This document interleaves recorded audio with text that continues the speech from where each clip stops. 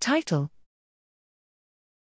Lifelong olfactory deprivation-dependent cortical reorganization restricted to orbitofrontal cortex. Abstract: Prolonged sensory deprivation has repeatedly been linked to cortical reorganization. We recently demonstrated that individuals with congenital anosmia, CA, complete olfactory deprivation since birth, have seemingly normal morphology in piriform, olfactory, cortex despite profound morphological deviations in the orbitofrontal cortex, OFC, a finding contradictory to both the known effects of blindness on visual cortex and to the sparse literature on brain morphology in anosmia. To establish whether these unexpected findings reflect the true brain morphology in CA, we first performed a direct replication of our previous study.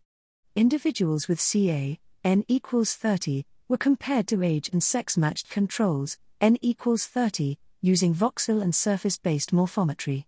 The replication results were near identical to the original study, bilateral clusters of group differences in the OFC, including CA atrophy around the olfactory sulci and volume increases in the medial orbital gyri. Importantly, no group differences in piriform cortex were detected. Subsequently, to assess any subtle patterns of group differences not detectable by our mass univariate analysis, we explored the data from a multivariate perspective. Combining the newly collected data with data from the replicated study, CA equals 49, control equals 49, we performed support vector machine classification based on gray matter volume.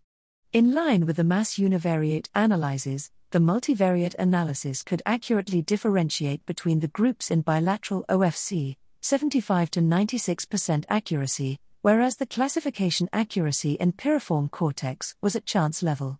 Our results suggest that despite lifelong olfactory deprivation, piriform, olfactory, cortex is morphologically unaltered and the morphological deviations in CA are confined to the OFC.